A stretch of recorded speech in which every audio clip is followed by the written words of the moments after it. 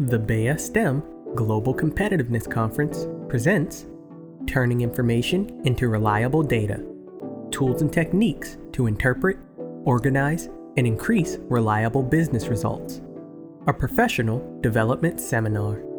Featuring Executive Leader for Farah Samani Group, Janice Farah Samani, Systems Engineer Manager for Lockheed Martin, Christy Bridges, and Assistant D&I for Information and Data for the U.S. Intelligence Community, Nancy Morgan. With evolving technology, many people are overloaded and overwhelmed with information and data. Businesses now have access to large amounts of feedback from internal and external sources. How do we make sense of all the information? Is the data reliable? How can we manage and utilize the data in order to impact business goals, visions, and mission? This seminar will help you turn your information overload into powerful and reliable data that you can use to meet organizational goals. Without further ado, the BEA STEM Global Competitiveness Conference presents Turning Information into Reliable Data, Tools and Techniques to Interpret, Organize, and Increase Reliable Business Results. Featuring Janice Farah Samani, Christy Bridges, and Nancy Morgan.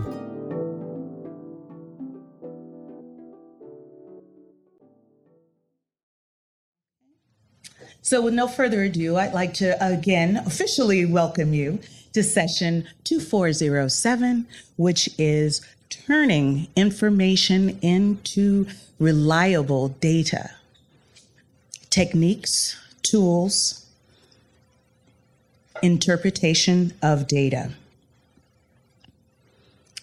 So I'd like to get a pulse of who's in the room and just get a sense of what your backgrounds are. Do we have any students?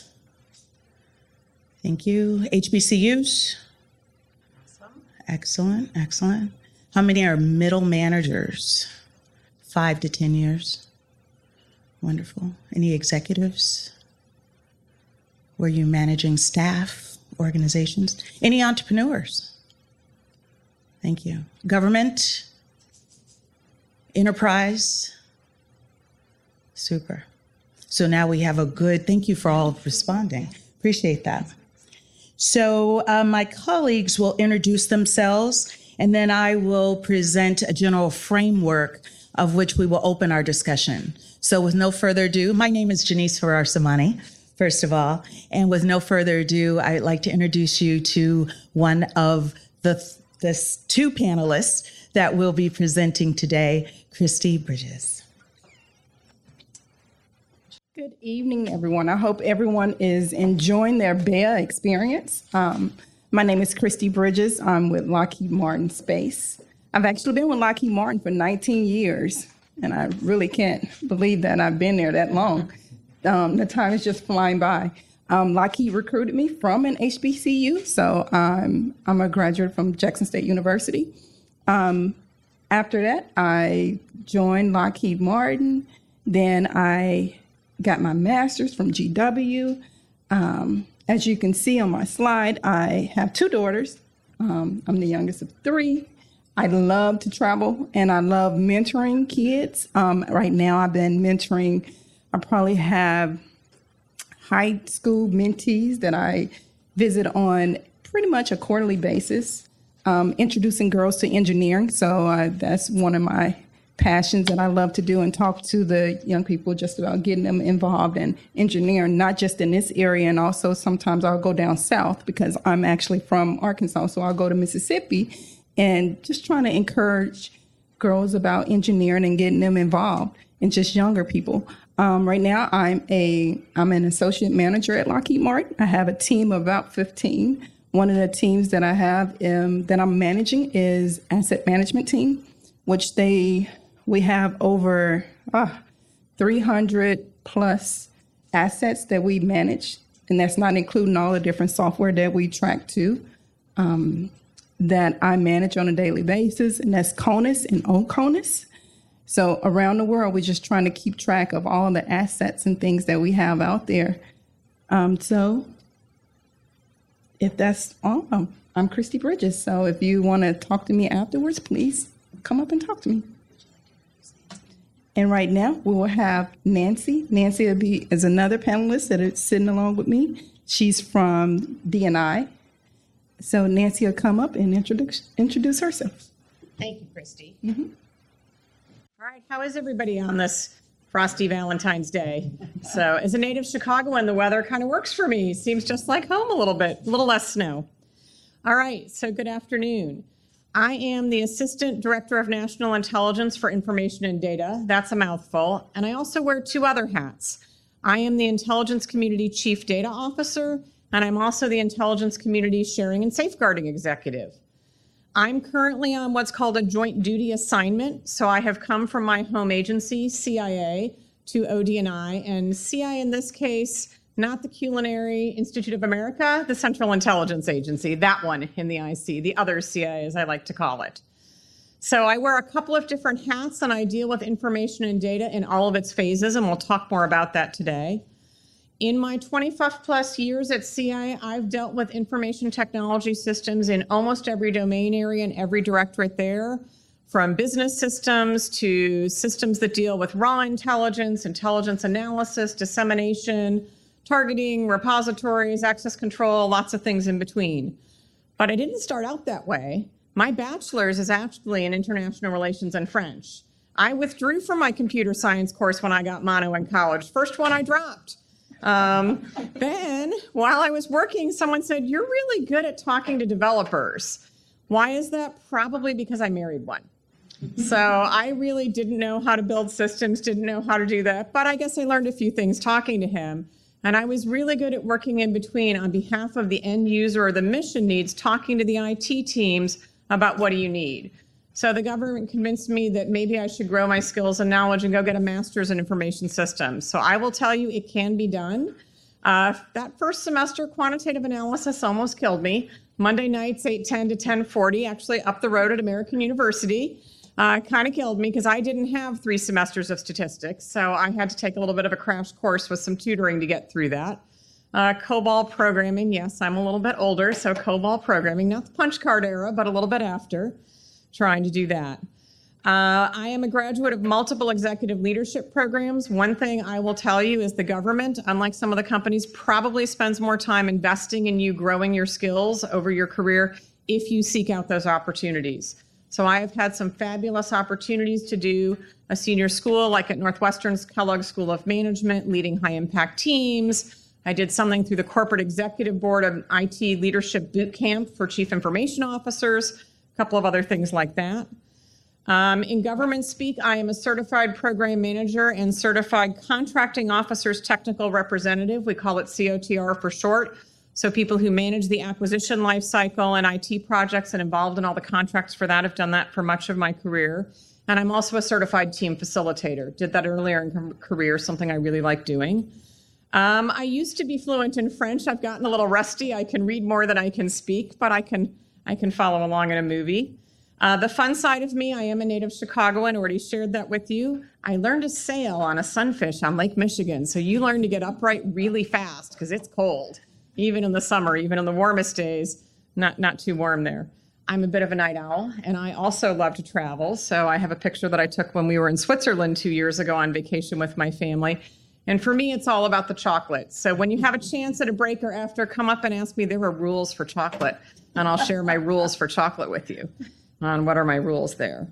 So just a little bit more about the IC as part of the introduction. How many of you know how many agencies there are in the intelligence community? Any guesses?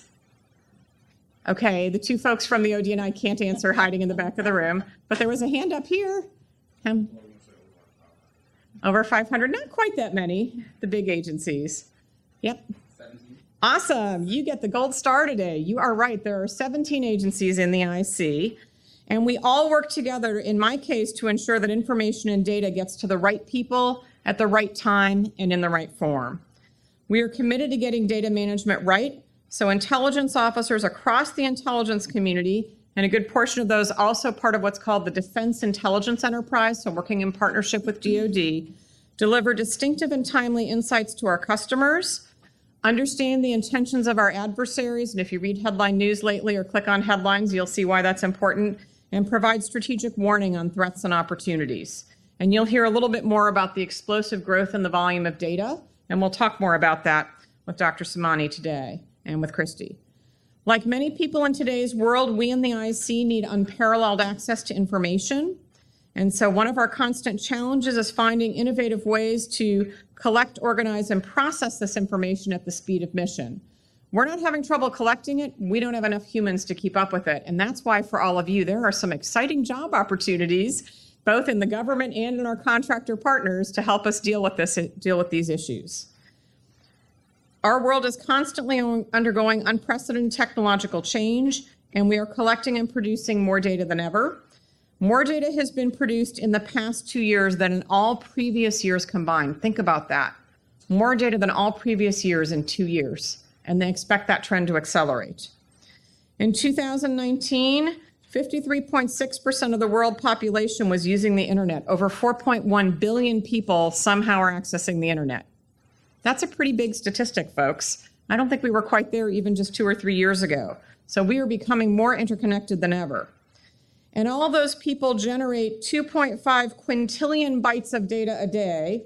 And I had to look up, so what's a good reference for quintillion bytes of data a day? That means 5 million, so pennies laid flat over the earth would cover the earth 5 times. That gave me a visual each day. That's a lot of pennies, folks. That's a lot of data being produced. We need all of your help to figure out innovative ways to help us manage and swim in that much data. And you'll hear a little bit more about that today.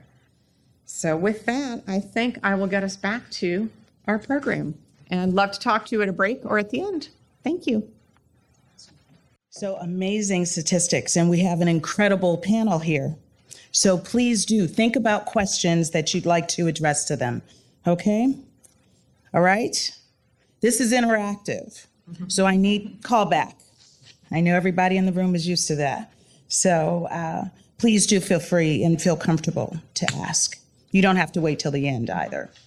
So we want to present all levels and make sure that everyone in the room gets their questions answered, or your curiosity, just to tickle your curiosity, to galvanize and to build your particular interest in our field.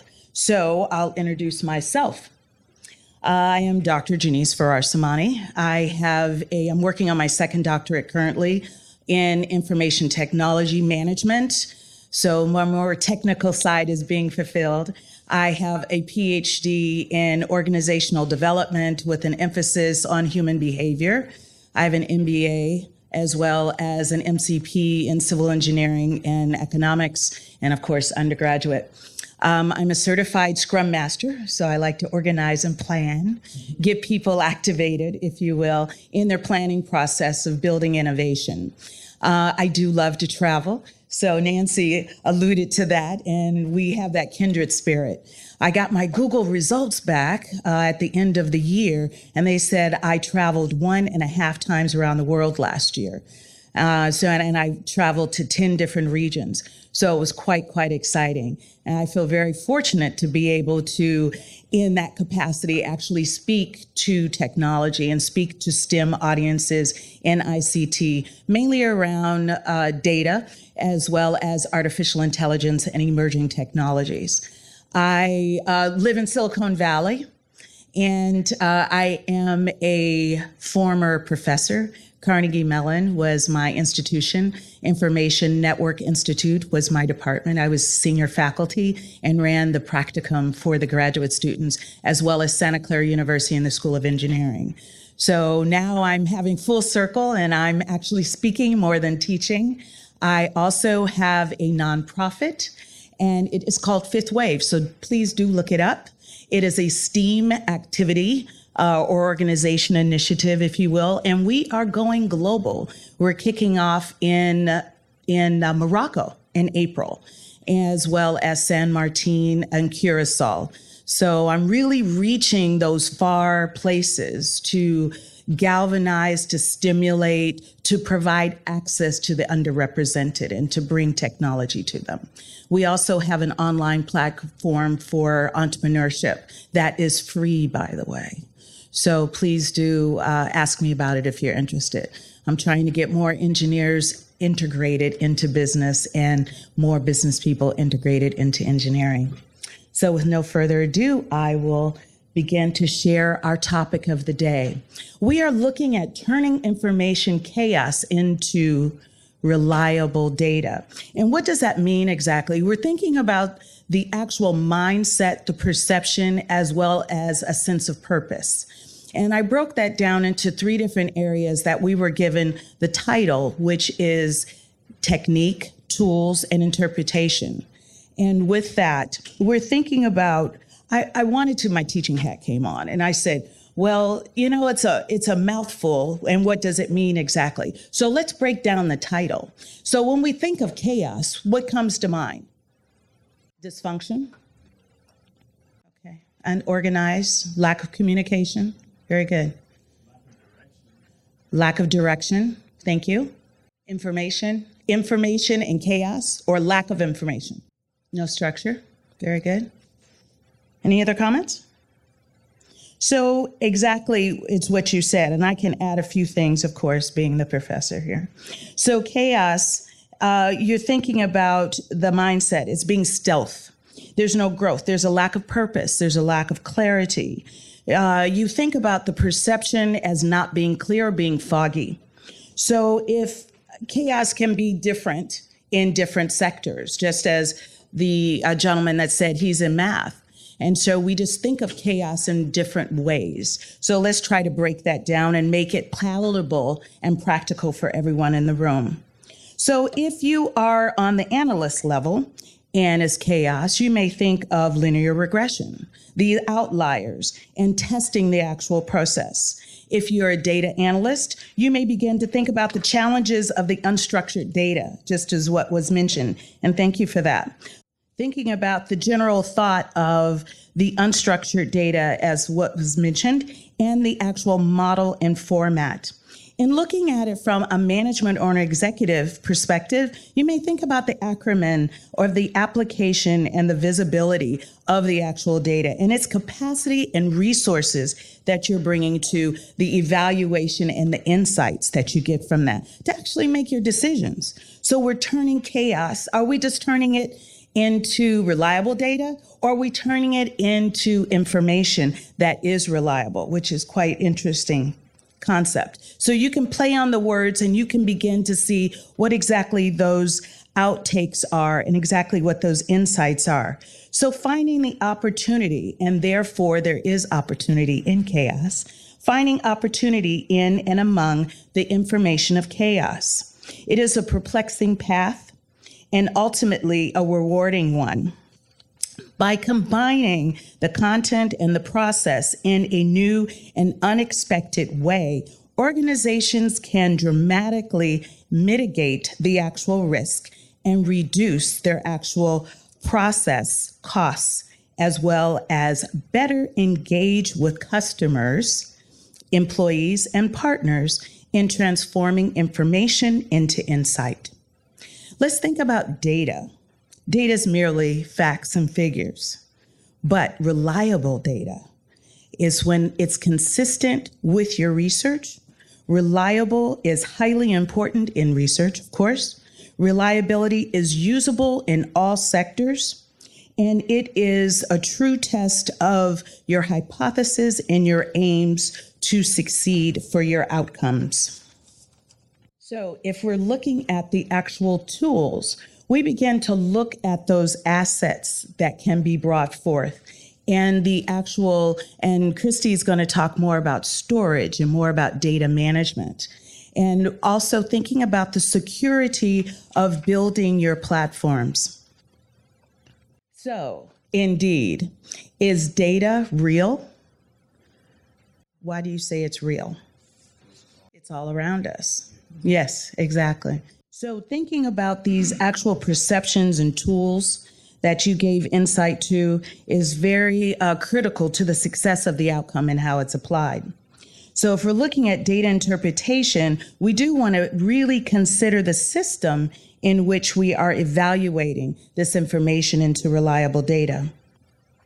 So thinking in advance of how techniques really take form. We are collecting information. Since we have students and middle managers here, I'm going to break it down just a bit so you have a general insight. How many of you are working currently with data? Oh, excellent, excellent. Well, I don't want to go too low then because we have experts in the room. But just to give insight about collecting your data, and there's various ways, of course, of collecting data, CSV files, existing files, or empirical data. And also cleaning the data, the classification, building out the actual dashboards and the workstations. And those dashboards and workstations are actually places of depositories and information that is being stored and where security can overlay and you can get sign-in authentication and logins, if you will, to secure the data. So we are talking about our global catalyst for change at this conference. That is the theme. So keeping in context with this global internet population, it is continuing to increase, obviously. People are getting online. Nancy had mentioned a few numbers. She's going to dive in a bit deeper with some numbers, but I just wanted to give you a global perspective of where we are in 2018, which is already outdated, if you will. But we're looking at 4.3 million that is at a rate of growth, if you will, for internet connection. And to allude to what you had mentioned earlier, that data is being collected everywhere. And anytime you go into a store, they know you're there. When you're in your car, your car knows you're there. When you're at home, your car knows. It's such a kick. I pick up my phone and it says, "Oh, my car is parked. Thank you very much." So it's that connectivity that we have in the cloud and the clustering of information, the IoT. So here we have some general figures, facts and figures, if you will, for data around the world. We're looking at our total population of over 7.6 billion people. And 56 of those are actually online. And more people are online than offline. More people have mobility, if you will, than not. They're staggering figures. We're looking at the internet of basically 4.4 billion are connected. Everyone is connected. When I travel to Africa, it's quite interesting. Everyone is on the phone connecting. In Cuba, they're on the phone connecting. You see people clustering around kiosks in various corners, and you say, oh, that's a hotspot, because everyone is connecting. And there's intermittent energy, but even with the intermittent energy, you find these clusters and you find locations in which people are actually connecting. So everyone wants to be online. In addition to the social media, it is continuing to grow, obviously, at 45%. And these are global figures, of course. And then looking at how we actually comment and connect with each other on social media continues to increase at 42%. So actually, Nancy is going to speak to that slide. So looking at our data, should we doubt it? A lot of it is coming through the internet. What's so fascinating, I was watching a talk show one night, which I rarely get to do, but the talk show host said, oh, I believe everything on the internet, and everyone in the audience laughed. So should we doubt our data? Why? So bad input leads to bad data. So distribution issues in the analysis. Absolutely. There's bias. Yes. That is one of the key issues and concerns around data.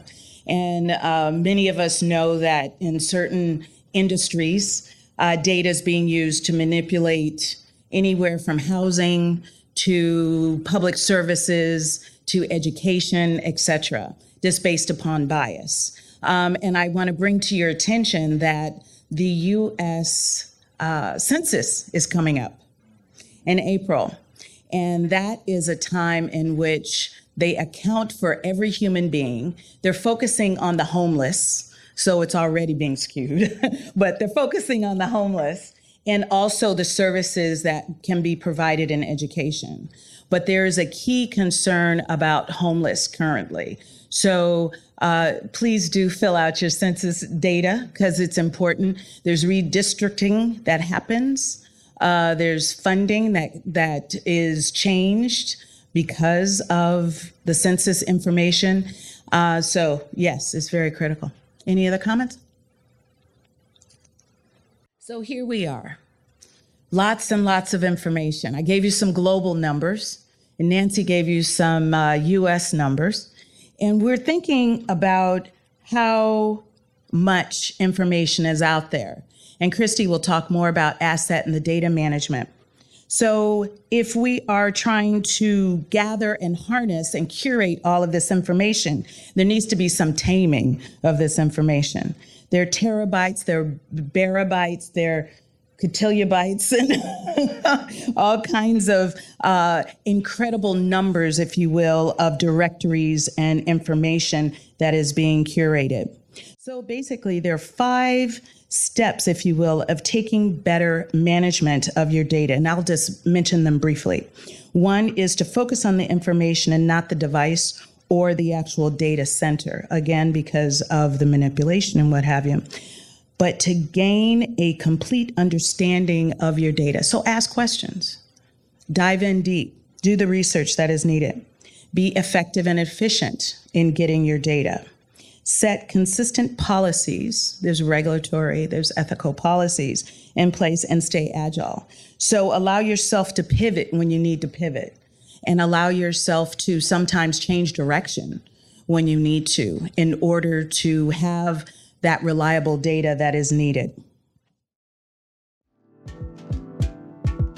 You're listening to Turning Information into Reliable Data, tools and techniques to interpret, organize, and increase reliable business results. A professional development seminar featuring Janice Farasamani, Christy Bridges, and Nancy Morgan. Brought to you by the Global Catalyst for Change, the BEA STEM Global Competitiveness Conference, where we make the untapped potential possible. Be sure to check out our social media pages on Facebook, Twitter, Instagram, and YouTube.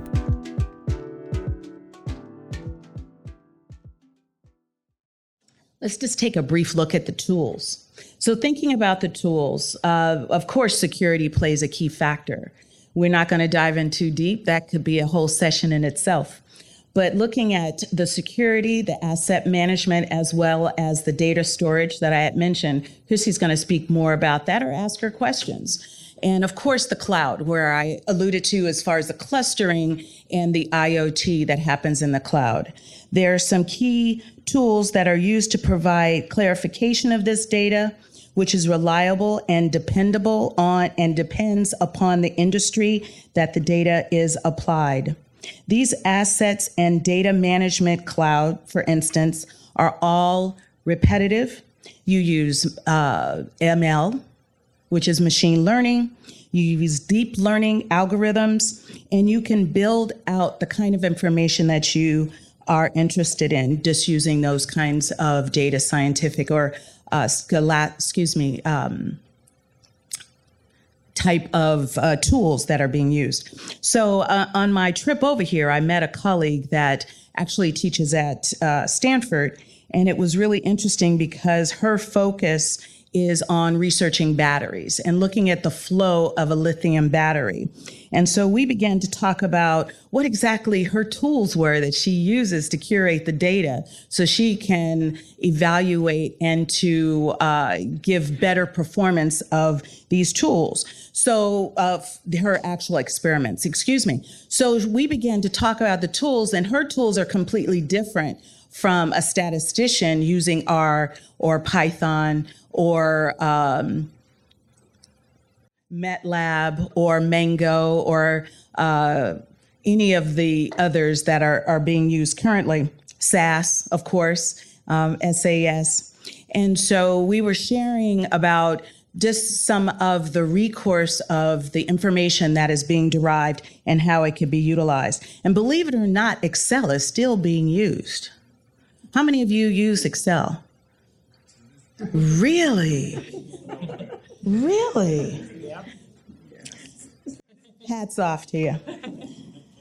I think that's amazing. So the statistical classifications, of course, for big data are Python, SQL, MATLAB's, Pig Analytics. I've used Mango, of course, and then BI, we use more advanced privatized native systems.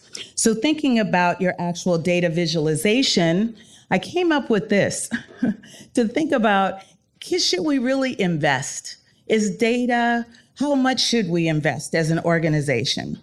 Should you invest a bit and just test it and see how it goes? Or should you go full throttle so you can actually get the robust response that you need? So, is the investment beneficial to your organization? Absolutely, because we know the numbers are there, right? That's telling us that it's important. So looking at our data interpretation, we can think about our business justification, whether or not we will get a return on investment, whether or not you truly will get the business insights that you need from your actual interpretation, that sense of purpose that I mentioned in the outline, and to have the chores of reliable data give you that kind of response that you need to provide the insights and the predictions for your industry, and of course, the pivoting. So turning information into reliable data is important in business to understand the problems that are facing organizations and to explore the meaningful ways in which data itself is not merely facts and figures, but actually the guideline and the plan for your organization. So I just wanted to share with you one of my experiences. I identified them as the 5 pitfalls of interpretation, of interpreting the data. This is a case study that I actually did for an organization, and I presented it in Amsterdam. Hence, it was an English company, so the 2 M's included medicine. And it was an opportunity to actually showcase this research, which was looking at women mid-managers, which was my focus. But it was a global project that we had over 20,000 attendees at a conference. So it was an end-to-end opportunity whereby my organization actually created the survey, because we're talking about how we're building and getting good information. So we created the survey, we actually deployed it electronically, we had a 98% return factor, and I was actually able to generate some really good data in expressing where exactly the attendees came from, what their backgrounds were academically as well as professionally, what their age level was, what their ethnicity was, etc. So it was an excellent, excellent opportunity to really look at large quantities and volumes of data and its content to transform this actual content into insightful and meaningful information that was eventually used for this organization's board, as well as for the staff to create various departments and programs to assist their development and scaling. So I have a quick holistic graph here that's looking at the improvement of the operational excellence as part of the process, and then taking that data that you have to make a better decision about the data. Of course, that's through the clarification and the classification of the data and making sure that it is valid. Looking at your various technologies, which are your tools to optimize the data, and then taking it to the level of application to the actual organization. So making better decisions about good data. But data wouldn't be just data, so it needs to tell a story, right? So we have some visualization tools. Has anyone used TensorFlow? That's mainly used in big data. Very good. I use that quite a bit. You use Tableau? Yes, that's the old good standby. Tableau gives great pictures, and it really helps us tell a story.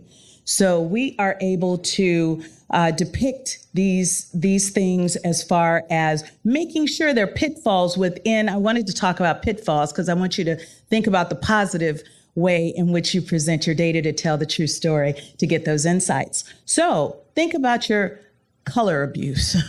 Quite often this is something that is used within the data world. So in regard to telling the story. So color abuse, choose colors that are actually visually easy to see. I have a friend actually that has a PhD in color math visualization because it is so critical in your slide presentations and in your storytelling. Looking at your poor design, don't clutter. Make sure that you have very little to no information and talk to it, be able to speak to it in your subheadings or in your actual write-up. So I recommend 150 words. They're actual color palettes, and we can talk more about that, but there's research that is done about how the eye actually can monitor depth as well as perception. So there's theories behind it. For a large agency or a large company, they may even have what are called style guides to help you out, or depending on projects, you can find examples online of what are good examples. You've seen plenty of bad examples. You've all seen that when you find things that are hard to read, if you're in a big room like this, or even further in a big auditorium versus on your cell phone screen real estate, you might need to make sure you can display and colors work well. As I get older, color contrast is a big deal for me. Yes. My vision's not quite as strong as it used to be. One more dimension is if you work in an international field or work among different countries, and being culturally sensitive and also aware in different countries and different cultures. Some colors may have meanings at certain times of year or related to certain events. You need to do a little bit of homework on that, or you can really, in a very unintentional way, offend someone, and then you lose your message. And they're not focused on your message, they're upset about what's on the slide. Very good point. Excellent. Along with the language as well. Yeah. We recently expanded our company to Morocco, as I shared with you, and the entrepreneur component is called Founders in Tech. But in Arabic and in French, it's not a very warming or inviting phrase. So I've changed it to Entrepreneurs New Wave, which is nouveau, it's fresh, but again, looking at color as well as language. Very critical. Thank you all. Having those direct contrasts do help, and not putting in sharp colors such as reds. Yes. Reds are extremely offensive. Greens are, since we're diving into this, I didn't realize this was going to be such a great point.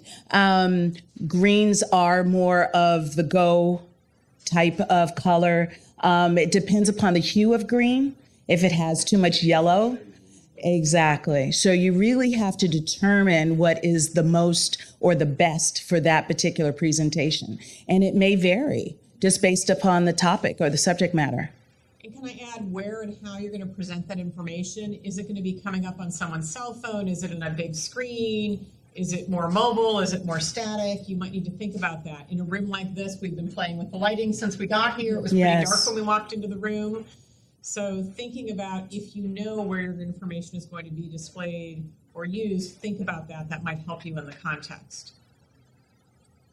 I think pie charts come from the Harvard graphics days. Everything was pie charts. And there's been overuse of pie charts. And there's histographs. There's lots and lots of, there is this amazing, I don't know if you've used it, in Tableau that actually, it's spotting. There's spots. Oh, it's amazing. As well as showing if you're doing anything as far as location driven, you could use the mapping and that sort of thing. Extremely, extremely helpful because they pinpoint exactly what you need. And histographs on graphic charts with lines and then with the dots and the directive of whatever your data is talking about, I think are very helpful. So I would recommend trying it out and looking to see if that story can be told in a different way with a different visual. And then, of course, looking at our bad data. We've been talking about that this afternoon quite a bit. Having poor input, you're going to get poor output. Putting in bad data, you're going to get bad data out. So making sure that that data is correct, your algorithms, if you're programming or if someone on your team is programming, that the algorithms actually are speaking to what you want them to say. Especially in Python, it's very easy because you're using pseudocode. You're just talking and you're telling it what to do, and then you can make sure that the directive is correct with that. You just have to really go back to it. Yes, go back to it and work it out. Give an explanation I like to give the explanation of why it's skewed in the first place. Because part of that's the learning. And with that said, that could either be a pivot to change to a new product or a new investment or a different cost factor, whatever. But definitely go back to it, improve it, and have an explanation of why potentially it's skewed or why it could skew given a particular piece of data or programming. Yes. I don't know if I would just send it to him. I feel, this is just my opinion, that once it's validated and you have responses to that source, here I am in my research mode, right? So you have responses to sources to that response, then you would update your slide, right? Or that information, but also inform the other people because you're disseminating this to a larger setting, a larger environment. So you do want to validate your it could be a one-off, like this gentleman was saying. So you want to validate what you're doing. And it could be that little tweet, that needs to be improved. So well done. So just inform everyone. Why not? And then, of course, looking at clutter. That, I think, is our nemesis. How many times have we gone to a presentation, or you can remember back in school, where the professor has put 10 points with 250 to 300, maybe 400 words on a slide, and everyone's doing this? Yes. So think about your visual. If you can just put one visual and then just speak to that and let the imagination of what you're saying as well as what they are connecting that image with, because that's part of the learning. When someone sees something, there is an instant neuro that is triggered off that allows them to receive it and connect it with something they know. So if you have less information, less clutter, they're learning more, believe it or not. So here, as I shared with you, I like to integrate business and engineering. And when we think about our data, we have two different entry points as far as engineering teams and then business teams. Business teams are thinking about that navigation, right? They're looking at, well, how are we going to get this information? How are we going to actually, or is it going to be empirical? Is it going to be CSV files, secondhand files? Or are we going to be able to integrate prior art with existing? So we're looking at the actual collection of information, but the engineering team is saying, I'm not worried about that. I need to actually build out the development of that data. I need to be able to write the code, etc. So then we're looking at storage. They're kind of coming together as far as engineering as well as business. And then we're taking off with the actual analysis. Both engineering as well as business want to get that insight.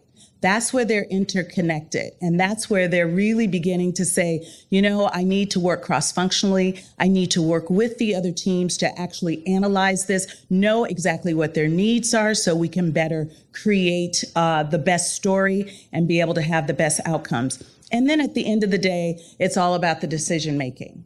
So they truly come together with the engineering teams as well as those senior leaders within those departments of engineering and business to give the insights that are needed.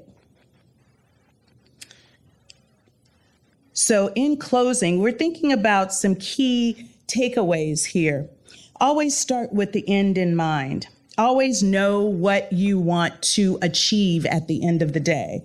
and how you want to present it. You may not have a solid foundation of how you want to present it, but you have a general idea of making sure that it's either going to go for an annual report or it's going to go to the board of directors or your stakeholders, say, for instance. So start with the end in mind. Innovate your actual management system using the technologies that are available, or create some in native if you have that opportunity. Identify these techniques to organize and to interpret your data. And that can be anywhere from coming up with innovative management tools to actually thinking about how your organization structure is and how it needs to be adjusted to actually gain those insights of interpretation of the data to make it more reliable. To actually explore the productivity tools, because there's always something new coming down the pike, as well as looking at protecting the data and your actual BI for your business intelligence. So in closing, finding opportunities in and among the information chaos is a challenging path, but definitely doable and rewarding. By combining the content and the techniques, processes, and new unexpected ways, tools that organize and can dramatically mitigate these risks actually can lower the costs, as I shared earlier, and actually build in relationships in the organization to move them forward and to transform the information as well as the organization. So with no further ado, I'd like to thank you, and we're going to open up for Q&A. So a couple things. There is bias in our data everywhere right now. So just like she spoke about, we have to be mindful about understanding our data, understanding the sources of data, and to be honest, having more diverse teams help us work on the projects. Having more diverse teams build the analytics. I think there was a recent example, was it Apple credit card or Apple Pay when it came out, that was showing bias in terms of approving cards and the interest rates people were getting charged for cards, because perhaps it was a too homogeneous team that built the analytics and built the underlying models on it. We also have to be mindful of that. But I will tell you, working in the intelligence community, this is something we talk about, is adversarial AI, and what are our adversaries doing, and what are other countries doing that have different value systems than we do in the US that might not have the same thoughts about civil liberties and the validity and accuracy of what they're doing. They have intentions to cause harm, and they may be injecting things into our data. So how do we know the ground truth on the source? Do we do version control? What's the explainability and the accountability, not just of your data, but also of your analytics? So this is a challenging area, but this is where partly why I like events like BEA is getting more diverse and inclusive teams will help us on that path. So I would say once you present the metrics and you pretty much show this is how long it's taking, so when we're dealing with our asset management, I look at the team. I look at their workload. Once they present to me and say, okay, Christy, this is everything that we're managing. And with that, I can kind of look at, do I need to invest in another tool, whether it's machine learning, or do I invest in the resources? A lot of time right now, we're trying to automate a lot of stuff. So if I throw more people at it, is it really going to help me? I may need to invest that money. But once they present that business case to me, then I can make that decision. So present your case, gather all your data, how long it's taking you to spend on the amount of time of collecting the data and combing through it, and build a case for it. And I think one thing we've talked about is thinking about the kinds of roles you have on a team that you might need. Not just everyone's focused on data scientists right now. By the way, if there's 500 more of you cleared, the community wants to talk to you right away. But it's not just data scientists. It's data curators. It's data engineers. It's policy people. I'll tell you, it's attorneys. It's civil liberties and privacy officers who can speak tech. We need all these kinds of skills, but there's still not enough of them. But it might also be talking about the other kinds of roles on your team. Do you need people to help with some of the upfront data wrangling, as we call it, in sort of simple terms, and data curation to help so that then your algorithm folks can spend their more time doing the algorithm work, not prepping the data to use the algorithms on. And so that's something we've had some success with too. And just to add, I would add the cost factor. So you're building out your case. So it's not just a matter of presenting it and saying, well, I think, I contend, but it's actually showing your costs. This is how much time it's taking me. This is what it's costing my organization. If we had ML implemented, machine learning implemented by simply investing in code or someone who could code, then it would cost this much because my time would be cut down.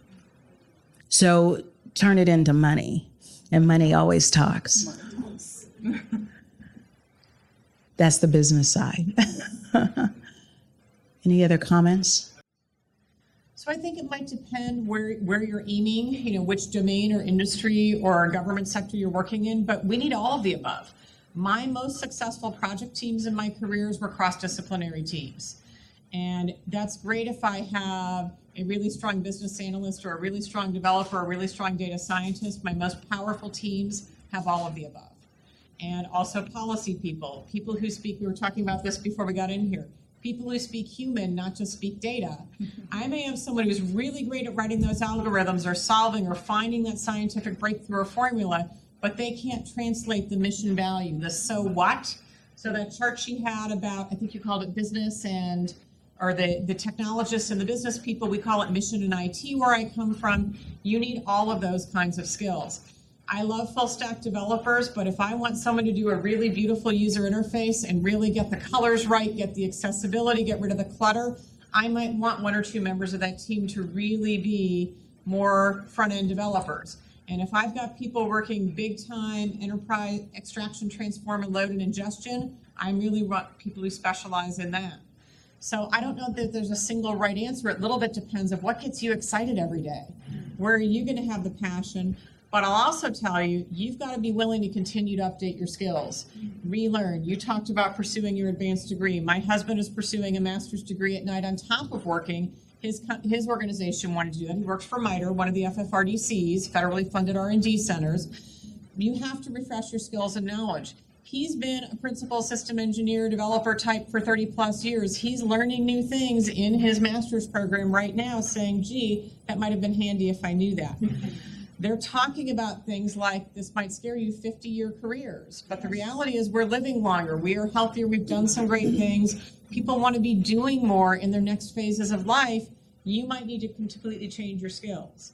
I went in a very different direction. International Relations and French, information systems and project management. I would never have told you I was going to do that. In my undergrad days, I would have said you were nuts that I was going to get an IT background and end up in an IT or a STEM field.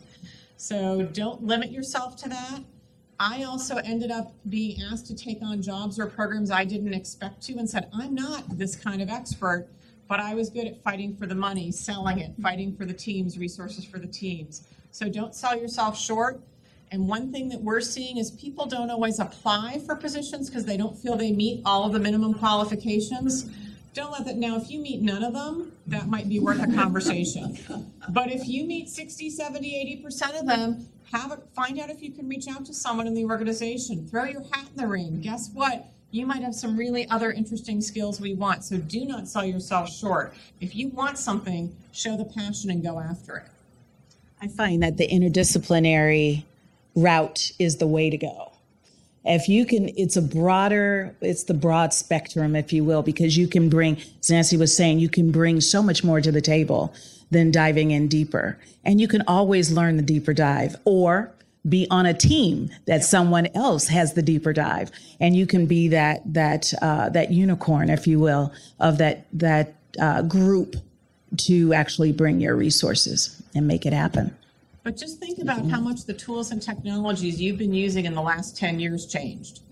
Just think about what we have. One of you hold up your phones. What's the power on your phone? What kinds of things you can do on your phone that we couldn't do just a few years ago? We need to keep refreshing our skills and knowledge. I don't know if new phones will be the big thing 10 years from now. If that's how we'll primarily communicate, there might be something newer. So be willing to refresh your skills and knowledge, learn new things. That's going to make you valuable to an organization. I'm still in school. Yep. I'm getting my second doctorate. Yep. And I did my postdoc at Stanford, and I'm still taking courses. Sometimes I teach, but I've pulled away from teaching, but I'm still taking courses.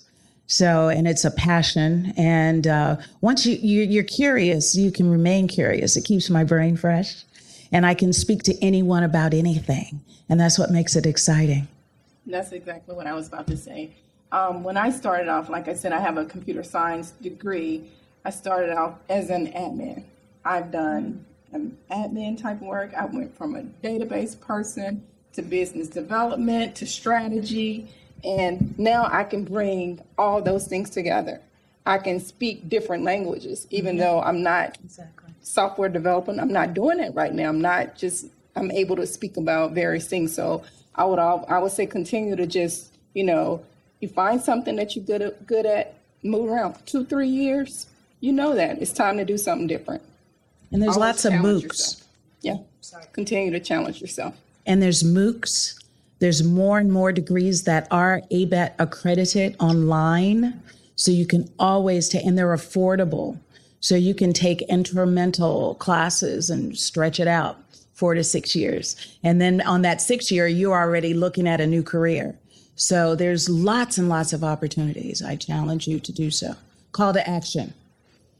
Think about that next level. And something some of the government agencies are doing is more shorter term stints. They call them different things, interims, experiences. We call it cross the line right now in the OD&I. Try something out for 90 days. Try something out for 3 to 4 months. We're purposely structuring activities so people can go work in another part of the organization, learn to speak their dialect, learn what drives their world, learn their culture things, build new relationships, and then come back and bring that to where you're working. And sometimes they find it leads to a whole new career trajectory doing that. So sometimes that special project they ask you to surge on or you work on, capitalize on that, build on those relationships. So I think what makes for an interesting and rich and rewarding career is a variety of experiences, academic, work experiences, networking, the outside activities that some of my colleagues spoke about, some of the outside organizations they're involved in. You can build and test out your skills in those outside organizations. That's where you can take a chance on some things. You have a lot of worthy organizations out there that need help in a lot of ways. Yes. They would be delighted to have you come in and help them try some of those skills out. Especially in STEM. Yep. K through 12, kids would love to see more of people of color out there connecting. They need to see those role models. Okay. Well, thank you. It was a wonderful session. Thank you so very much.